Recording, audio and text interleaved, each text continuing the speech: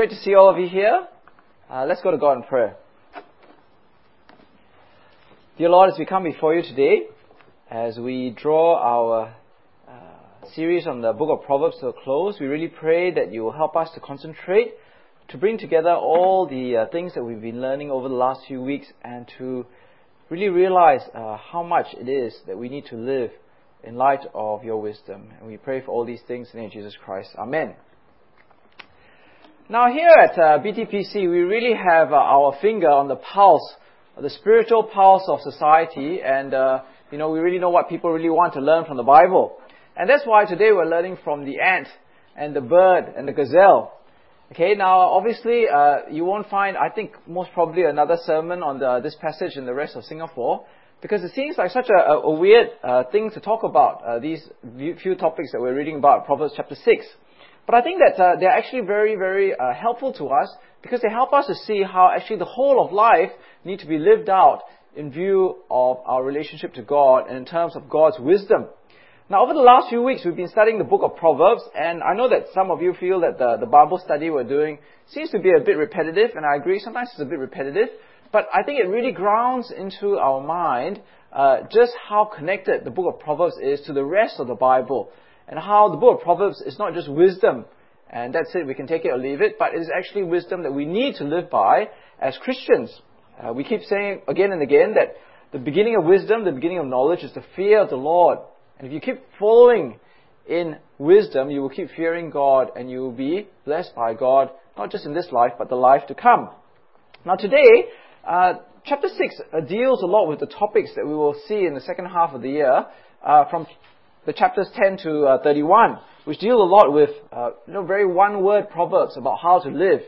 And today, in chapter 6, these themes are actually introduced, which will be developed in chapter 10 to 31, the themes of relationship, the themes of money, the themes of work. Now, and I'm sure all of us need to know how to deal with relationships in a wise way, how to work in a wise way, and how to deal with money in a wise way. And as I was looking at this passage, I was really struck myself personally in terms of when you read it the first time, it's actually quite superficial, and as you keep reading it, there's actually a lot more to mine from these passages. So I hope that you'll be able to see what I'm talking about as we go through. Now, as my boss used to say, many books that he's read are actually just expanded articles. Okay, so he said actually you can save your money by just reading the article that the person wrote, because at the end of the day, the book is just the basic principle and lots of fillers, right? And so today, I really hope that as we look at it, we can see that it's got lots to say, and many books that we read out there that you can go onto the internet and buy are just basically expanded fillers of what these passages are saying. So let's look at the first section, which is verse 1 to 5 of chapter 6. My son, if you have put up security for your neighbor, if you have struck hands in pledge for another, and if you have been trapped by what you have said, and snared by the words of your mouth, then do this, my son, free yourself, since you have fallen into your neighbor's hands. Go and humble yourself, press your plea with your neighbor. Allow no sleep to your eyes, no slumber to your eyelids. Free yourself like a gazelle from the hand of the hunter, like a bird from the snare of the fowler. Now this is the first section of this chapter that we're looking at. And it's kind of a bit weird or strange what it's actually talking about, because it's not something that we're particularly familiar with. What seems to be happening is the son is putting up security or a guarantee for a neighbor. And a present-day situation could be something like this. Let's say you want to borrow money from HSBC or UOB Bank or DBS, and you go to the bank manager, and the bank manager says, we like your idea, we think you've got lots of potential, but we would like some security in order for us to lend you this money. And obviously you don't have any security. Maybe all you have is your iPad or your iPhone. That's not going to work. So then you come to see me. You say, okay, look, I want to borrow this money. The bank says I need some security. Would you put up your house as security or a guarantee in case I don't pay? And I, silly enough, says yes. Okay. Now that's the situation exactly, which is what is in view here. Now the question is, if you look at this passage closely, why would the son do that? So in verse 1 it says, if you have put up security for your neighbor, if you have struck hands and pledged for another. Now if you have the ESV Bible, you'll see that verse 1b actually says, if you have put up a pledge for a stranger. Now, you could sort of understand why you would put up a security or a guarantee for a friend. I mean, obviously, if you come to see me and I'm your friend, I might put up a guarantee for you. But why would you do it for a stranger? That's really strange, right? It says that in verse 1, you put up security for a neighbor. But why would you put up a pledge for a stranger, someone you don't even know? Well, according to the commentary, in ancient times, what would happen would be sometimes somebody needs to borrow money and they don't have a security. They don't have a guarantor. And what they would do is they would look for someone to actually give a guarantee to the lender, but because obviously this person is just a stranger to them, they would charge them a fee. So what's happening here is, you come and see me, and I say, okay, I will put up my house as a guarantee for you, but I will charge you an interest on top of what you're borrowing in order for it to be worth my while to put up my house as a guarantee for you. So when you understand it that way and you look at the passage, you can then see that the son is not putting up a security or a guarantee for the neighbor or the stranger out of the generosity of his heart. He's such a nice guy. He's such a loving person. He's doing it out of greed. It's a way of getting easy money. And I think that that's what this passage is all about. It's all about easy money. Because giving a security, giving a guarantee would be done usually for financial return. So here, what we're seeing in verse 1 to 5 really, it's not so much the pledge or the security in view, but also the motivation for it, which is monetary return, easy money. You already own your house, but you can get extra money on top of that by giving it as a guarantee to someone else. But what does wisdom say? What does the father say to the son if he is tempted to get easy money in this way? He says, yes, it's easy money, but it's a trap. In verse 2, you've been trapped by what you've said. You've been ensnared by the words of your mouth. Then do this, my son, to free yourself, since you have fallen into your neighbor's hands. And why is it a trap to give a guarantee or a security or a pledge in this way? The reason is because the father says that you've fallen into your neighbor's hands. So what's happened here is actually by giving your house or your business or whatever you own as a guarantee for someone else, your future is now not in your hands, but your future now rests in somebody else's hands. And he says that that's a very dangerous trap, and it's almost like an animal who is trapped by a snare or by bait and is trapped in a big net. Now, we can understand how that works, because if I give a guarantee to you for your loan to the bank, and my house is not really now under my control, but it's under your control, because if you muck up and you fail to pay your loan back to the bank, then I stand to lose everything I have, because I've guaranteed your loan. And that's the crux of what verse 1 to 5 is talking about. The trap that the son has fallen into is that he no longer has control over his future, but the control over his future is now in the hands of a stranger or even his neighbor. So I was thinking about how that applies to us today. Because obviously, as I look among all of us, I can think of very few of us who would actually give a guarantee or a security for someone's loan at the bank. I mean, I'll be preaching to maybe, one person here in the whole congregation today. But I've been hearing a few sermons about this passage, and I think that it's more than just the concept of giving a loan or securing a loan in that way. But it's the concept where, in the pursuit of easy money, you give your financial future away to somebody else's control. Now, one thing that I remembered then, as I was thinking through this passage and reading the commentaries and listening to the sermons, is how my sister was telling me about how many of her colleagues, and even myself, and I remember when I was working, would be tempted by easy money to use credit cards to go on long holidays or to buy really expensive things that they couldn't afford. I remember I had a colleague at work when I was working in Australia, and every year they would be taking trips to Europe, taking trips to America, And they were earning the same as me, right? I hope they were earning the same as me because they were sitting next to me, right? And I was thinking, how can you afford it? Every year, I'm sort of just taking my car and driving up and down for holidays. And you're going to Europe, you're going to America, you're doing all these things. And he said, what I do is I just pay by credit card, then I spend the rest of the year paying it off. And my sister was telling me at her workplace, there are people who buy these really expensive watches.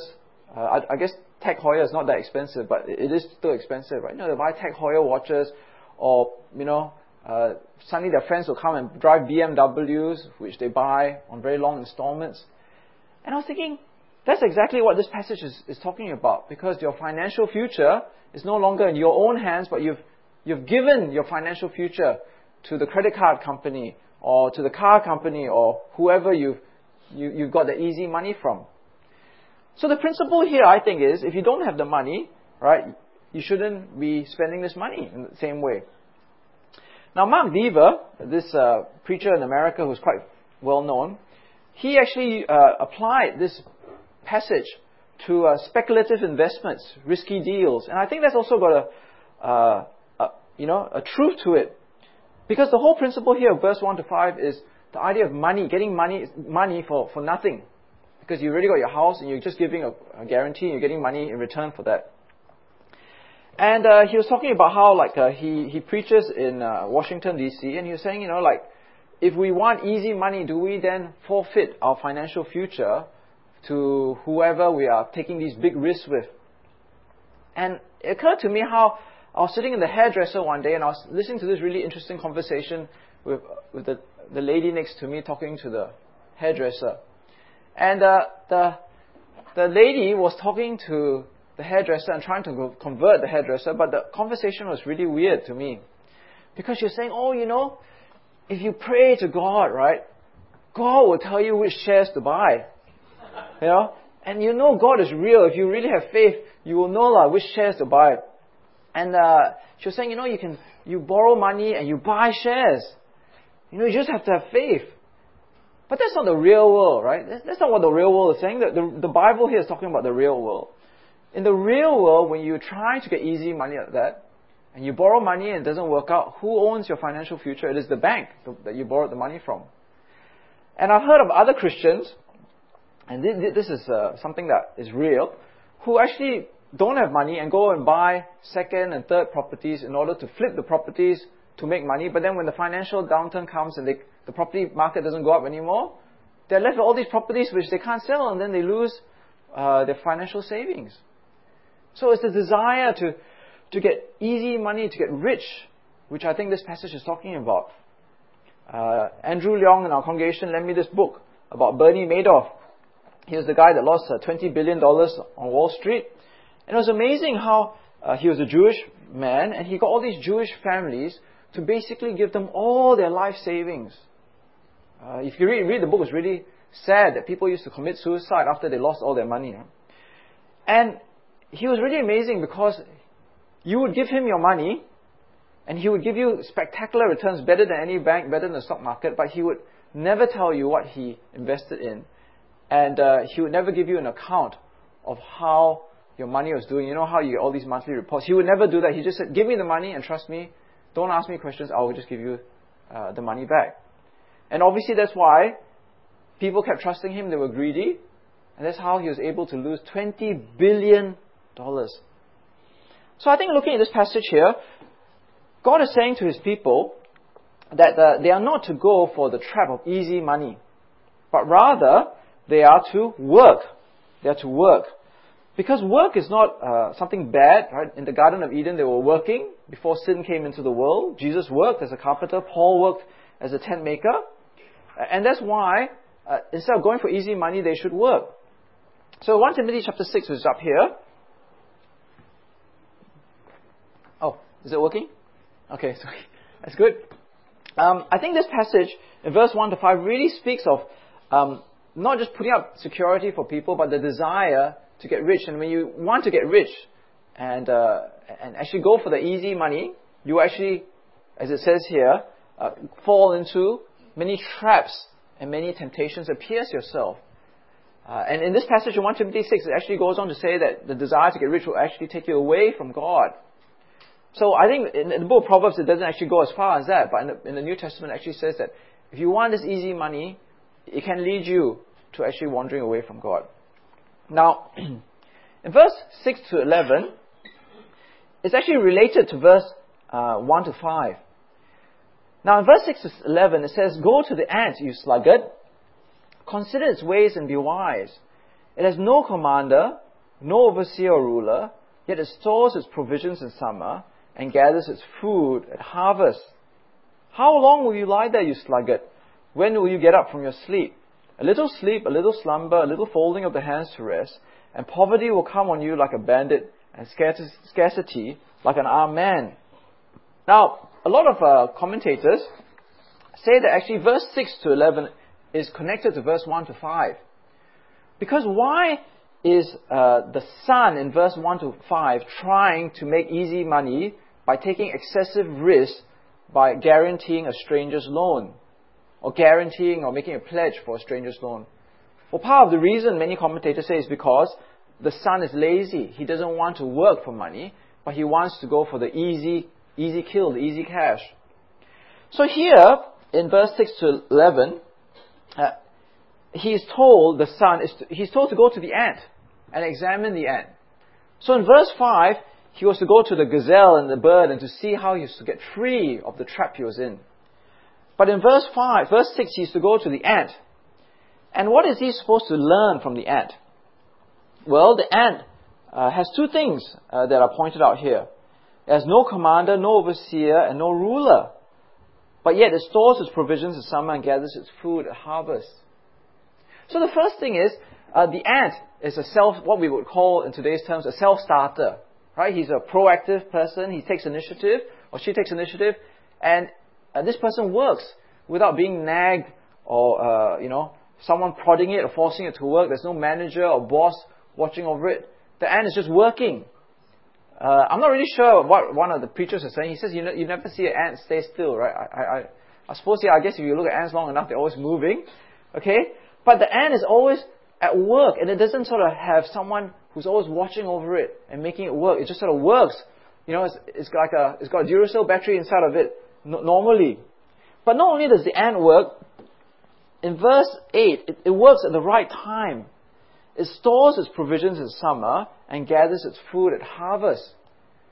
So the ant doesn't wait till the last minute or it doesn't wait till it's too late. It works at the right time for the right purposes. And you're meant to compare the ant with the sluggard. Because the sluggard says in verse 10, "A little sleep, a little slumber, a little folding of the hands to rest."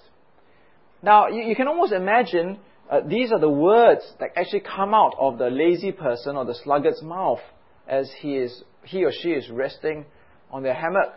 Okay? You can sort of imagine, you're shaking the hammock away and say, time to get up to do some work. And then you can just sort of imagine them saying, I just need 5 minutes more rest.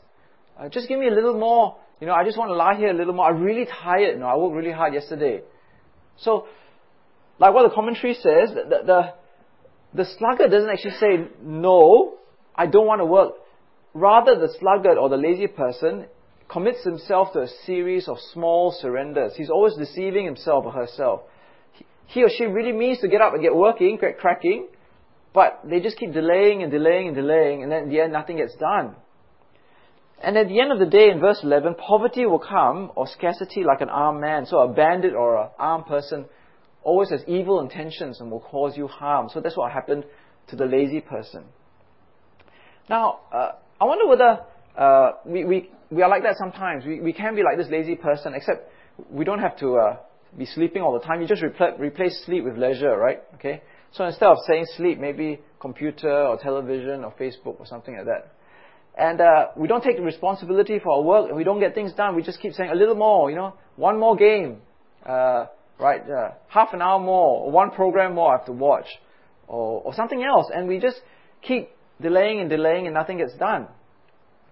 Now, I realize that in the context of Singapore, this is probably not a very applicable proverb.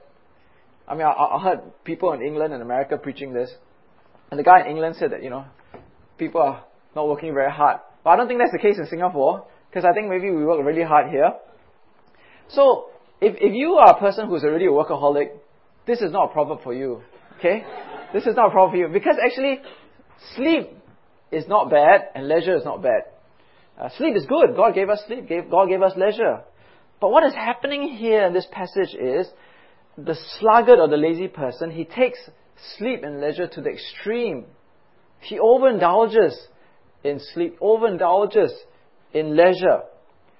If you're already a workaholic, you're not getting enough sleep and not enough leisure, then don't feel that you need to get less sleep or even less leisure. Okay, there's this very famous preacher called Dr. Martin Lloyd-Jones from England. You might have heard of him. He was actually a doctor. And he used to say that if people come and see him with problems, the first thing that he would ask the person was, are you getting enough rest? Are you getting less rest than you normally do? Are you getting enough sleep? And the person says, no, I'm not getting enough rest. He would say, go and have some rest and then come and see me. Because he used to say that a lot of things that we struggle with, depression, irritability, negativity, a lot of it comes because we're just overtired. And I remember saying, which I read somewhere, and I can't even remember who said it. It said, fatigue makes cowards of us all. So if you're really fatigued, you need to rest. Don't read this problem and say, I need to keep working and work even harder. Okay, so this passage is not saying that, remember we said many weeks ago, over and over again, that each proverb must be exercised at the right time with the right person. If you're a workaholic, this proverb is not meant for you. If you're a sluggard or a lazy person, then you need to pay attention to this passage. Now, the other thing that this passage is not saying is that every time you see a poor person, they are lazy. Alright? We've already seen in the book of Proverbs, and as you've done your Bible study, that people are poor not just because they're lazy, but because of circumstances. Ill health, oppression, social injustice, just bad circumstances. Maybe they're righteous people, but, there were evil circumstances and they were poor. So here in Proverbs chapter 19 and 28, next slide. Okay? Even the book of Proverbs recognizes that this is the case. Better a poor man whose walk is blameless than a fool whose lips are perverse. Okay, so here's a blameless man. He is not lazy, but yet he's poor. Again, in Proverbs chapter 28, a rich man may be wise in his own eyes, but a poor man who has discernment sees through him. So, you can be poor, but it doesn't mean that you're lazy. What this proverb is trying to say is, if you are lazy and you are perpetually lazy, day after day, week after week, month after month, year after year, then logically, in the world that we live in, you will be poor. Because you will not be able to achieve the things that you are meant to achieve. But, the one thing that we always notice in the book of Proverbs is, it is written in the context of community. Right? It's written in the context of God's people and God's land. And here, it is the son who is the sluggard.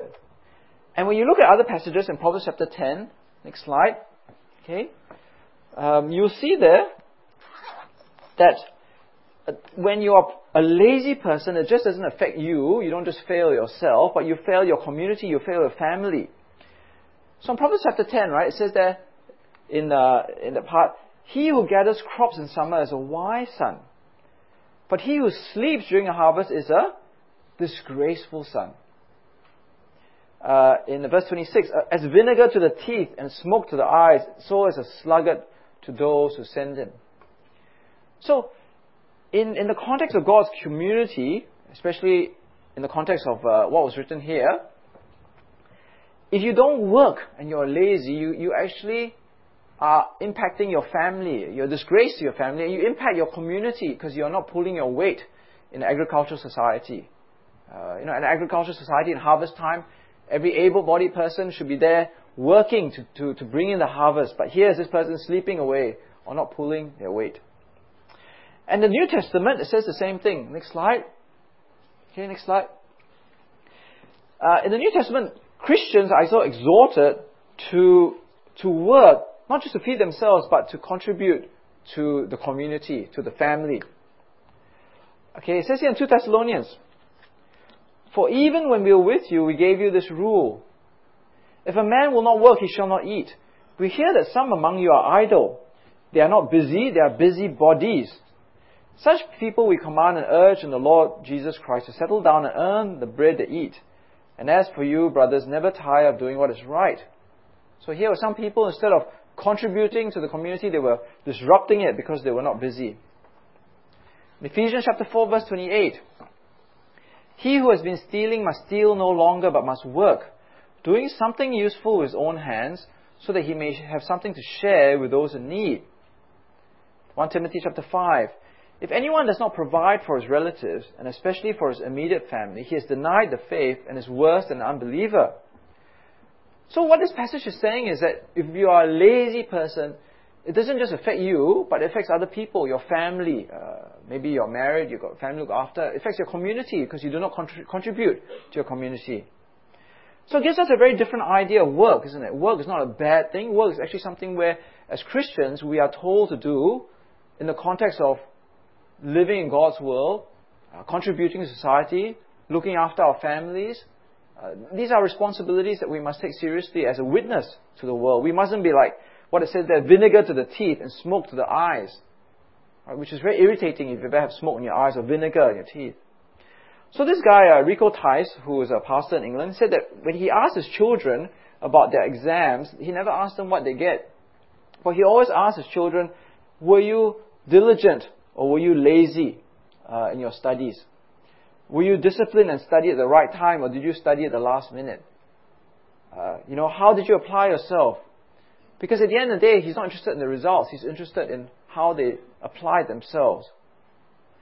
And I think that as Christians, this passage also shows that we have a responsibility to serve in society, to do something useful. I know of people who have only worked 2 years in their whole life, and not because they've only been in the workforce for 2 years.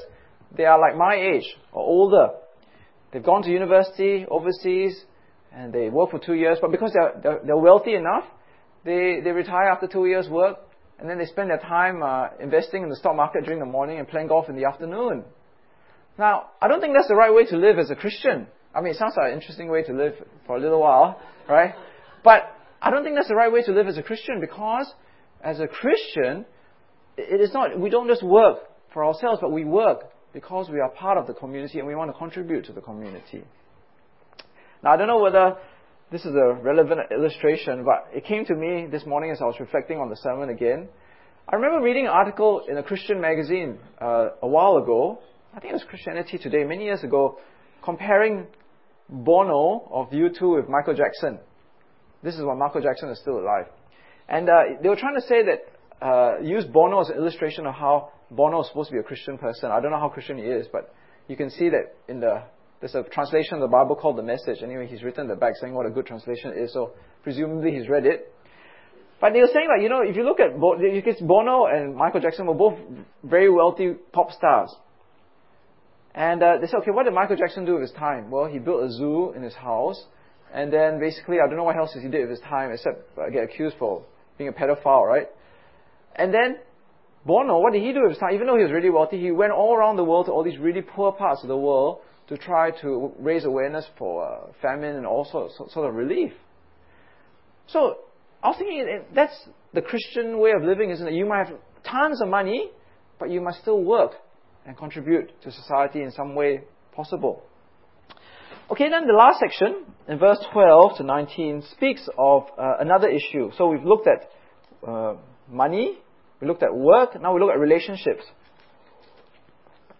Verse 12 says, a scoundrel and a villain who goes about with a corrupt mouth and who winks with his eye, signals with his feet, and motions with his fingers, who plots evil with deceit in his heart, he always stirs up dissension. Therefore, disaster will overtake him in an instant, and he will suddenly be destroyed without remedy. There are 6 things the Lord hates, 7 that are detestable to him. Haughty eyes, a lying tongue, hands that shed innocent blood, a heart that devises wicked schemes, feet that are quick to rush into evil, a false witness who pours out lies, and a man who stirs up dissension among brothers. Now, as you read verse 12 to 16, initially as you look at it, it might seem all really random thoughts, isn't it, of things that God doesn't like. But actually, when you look at it, it's almost like there are two sections, verse 12 to 14, if you look at the Bible, right? Look closely at the passage, verse 12 to 14, and verse 16 to 19, they all end with the wicked person is the one stirring up dissension. He's the one causing strife. He's the troublemaker. He's the one that divides people.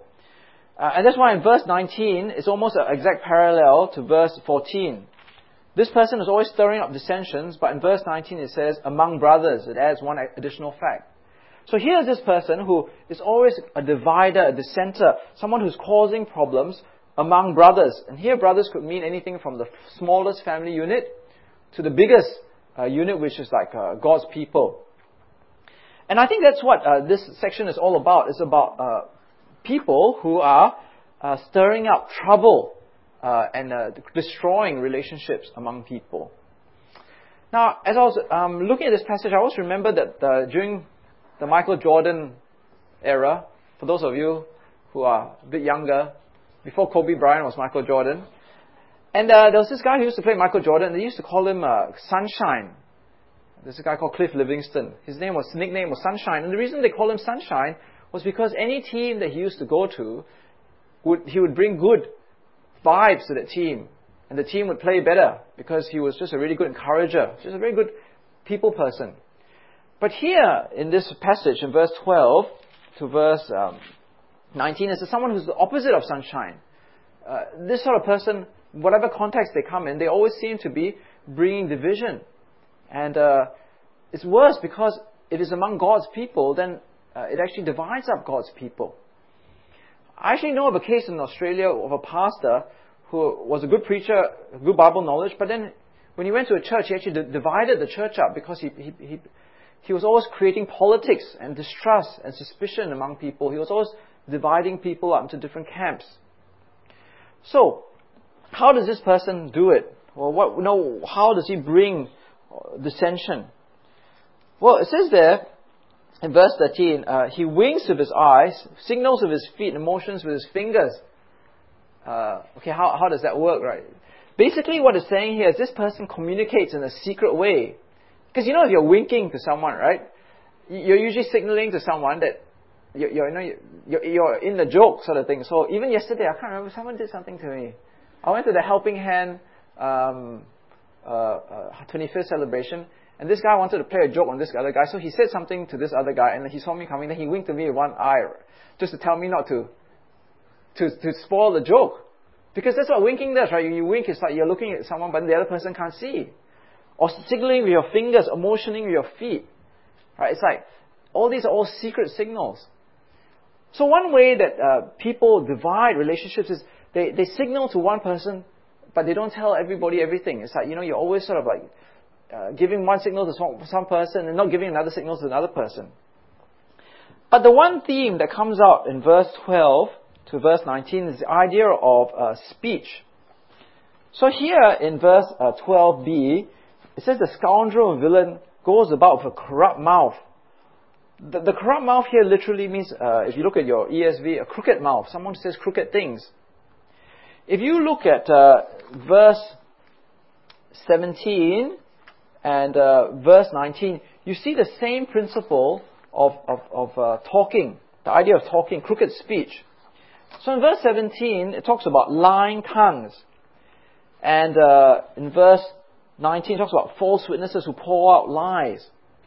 So the idea of speech is really, really important, because by our words we can divide people and we can cause dissension, distrust among God's people or brothers or sisters. So this American pastor gave this illustration. He said that there was this guy in his church who came up to him, or was telling people, and also came up to him and said, so-and-so, he's not a very kind person. Not a very kind person. Now, when you hear someone say that he's not a very kind person, you immediately think, okay, what could that be? He's not a very kind person. He's not very helpful. He's not very whatever. So the pastor was saying, what exactly do you mean he's not very kind? And this other person said, well, actually, every time he wants to meet me, he always asks me to meet him really early in the morning. Right? So then the pastor said, that doesn't mean that he's not very kind. Right? He probably just wants you to meet him really early in the morning. But by you going around telling everybody that he's not a very kind person, you're getting other people to see him in a very bad light. And then another illustration I heard, all these are all true, I presume, was another person went up to other people and said, oh, you know, so-and-so, they have a very special relationship. And the guy said, then the pastor also was saying, what do you mean special relationship? Because when someone says, oh, they have a special relationship, it means so many things. Are they having a sexual relationship? Do they have are they a clique so that other people cannot be friends with them? What do you mean special relationship? So I think what we say, our words, are very important. We must be very careful to say things which are true and which do not deliberately stir up doubt or division among one another. We shouldn't have crooked words or crooked speech. Now, there was this book I was reading, I just read it just last week, where it says that all of us are millionaires. Every one of us here is a millionaire. Now, when you look at your bank account, you might not feel like it, but we are millionaires. And how are we millionaires? We're millionaires because we have millions of words to say. Okay? We are full of words. We have millions of words. And this person was writing, and he said, you know, we can use our words to enrich people and to say good things about them, build them up and love them, and encourage them. And this book was right. He said, you know, it will never cost you anything to use your words in that way. You will never be bankrupt. You will never run out of words to use to build up other people and to build up communities of people. But are we like that, you see? Are we those who use our words to build up people, or do we use our words to divide each other? Now, we might not take it very seriously and we think, well, it's not as bad as murder, adultery, or stealing. But look at what Proverbs says in verse 15. A person who stirs up dissension like this, who signals with their feet and signals with their fingers, look what it says there in verse 15. The disaster will overtake him in an instant and he will suddenly be destroyed without remedy. Well, that's very serious, right? That God says that actually, if you keep doing this in a really way, I don't know what the line in the sand is, but if you keep doing this, then God will judge you for it. And then verse 16, God hates these things. They are detestable to Him. The word hate here literally means hate from the deepest part of God's being. And the word here, detestable, is the word abomination. And the word abomination means it offends God's very character, His holiness. That means if you go about causing dissension and saying all these bad things about people, then God hates it as an abomination to Him. Now, what the Bible is not saying here is that we should always go around saying good things all the time. Okay, like, oh, there is nothing bad that we have to say about people. No, that's not true, because then we would fail as Christians. Because our responsibility as Christians is to help one another stay the course, stay as Christians, help one another if we are going off the rails. So if people are sinning, we need to say, look, you're sinning. If you have a wrong understanding of the Bible, we should go to people and say, you don't understand the Bible properly. But you notice there that the motive of the heart is very different. You do it out of love. You're going to the person and saying, look, this is not right. I'm saying it out of love, and I want you to grow in your faith in Christ. But if you're actually speaking things about people which are not particularly true, or you're sowing doubts in people's minds, and you're not really motivated by love for that person, then that's exactly what this passage is warning you about. You must be careful of that, because God hates it as an abomination to Him. Now, verse 17 and 19, if you notice it, it's very interesting because it goes from the top of the body to the bottom, right? Eyes, tongue, heart, feet, and that's it. After the feet, there's nothing else. And some commentators say, okay, that's just because he went from top to bottom. But I think it's also true that what he's saying is that the eyes, the concept of the eyes here is what starts off this person not actually changing and being a dissenter or divider among brothers. Lying tongue we can understand, hands that shed innocent blood we can understand, a heart that devises wicked schemes, a feet that rush into evil. Okay, all those things we can understand. But why haughty eyes? Why does the book of Proverbs start with haughty eyes? Now, the eyes here are not literally talking about what's the problem with your eyes, that you need to fix your eyes. It's actually the haughty eyes, or literally rising eyes, is criticizing the attitude of the person. Because someone with haughty eyes is looking down at you, looking down their nose at you. They are proud, they are self-important, they are arrogant. It's like when you go to, I don't know, this only happens to me, but sometimes I go to a Paragon and I'm dressed in my t-shirt and shorts and my slippers, and I go into some of these high-end watch shops, right? And then they see me wearing my Seiko. Nobody serves me, right? Why don't they serve me? They're looking down at me because they probably think, I don't have enough money, or more likely that I'm very unwilling to buy their watch. And that's what the attitude that's being spoken of here. This person is very proud. They feel that they look down on other people. But more than that, because they have arrogance and pride, they are unwilling to humble themselves before God and change their attitude to not divide or be a dissenter among people, to cause dissension among people.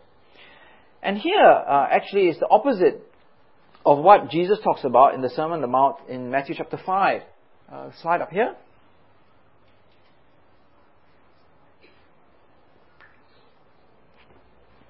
Okay? Because Jesus begins the Sermon on the Mount by saying, "Blessed are the poor in spirit, for theirs is the kingdom of heaven."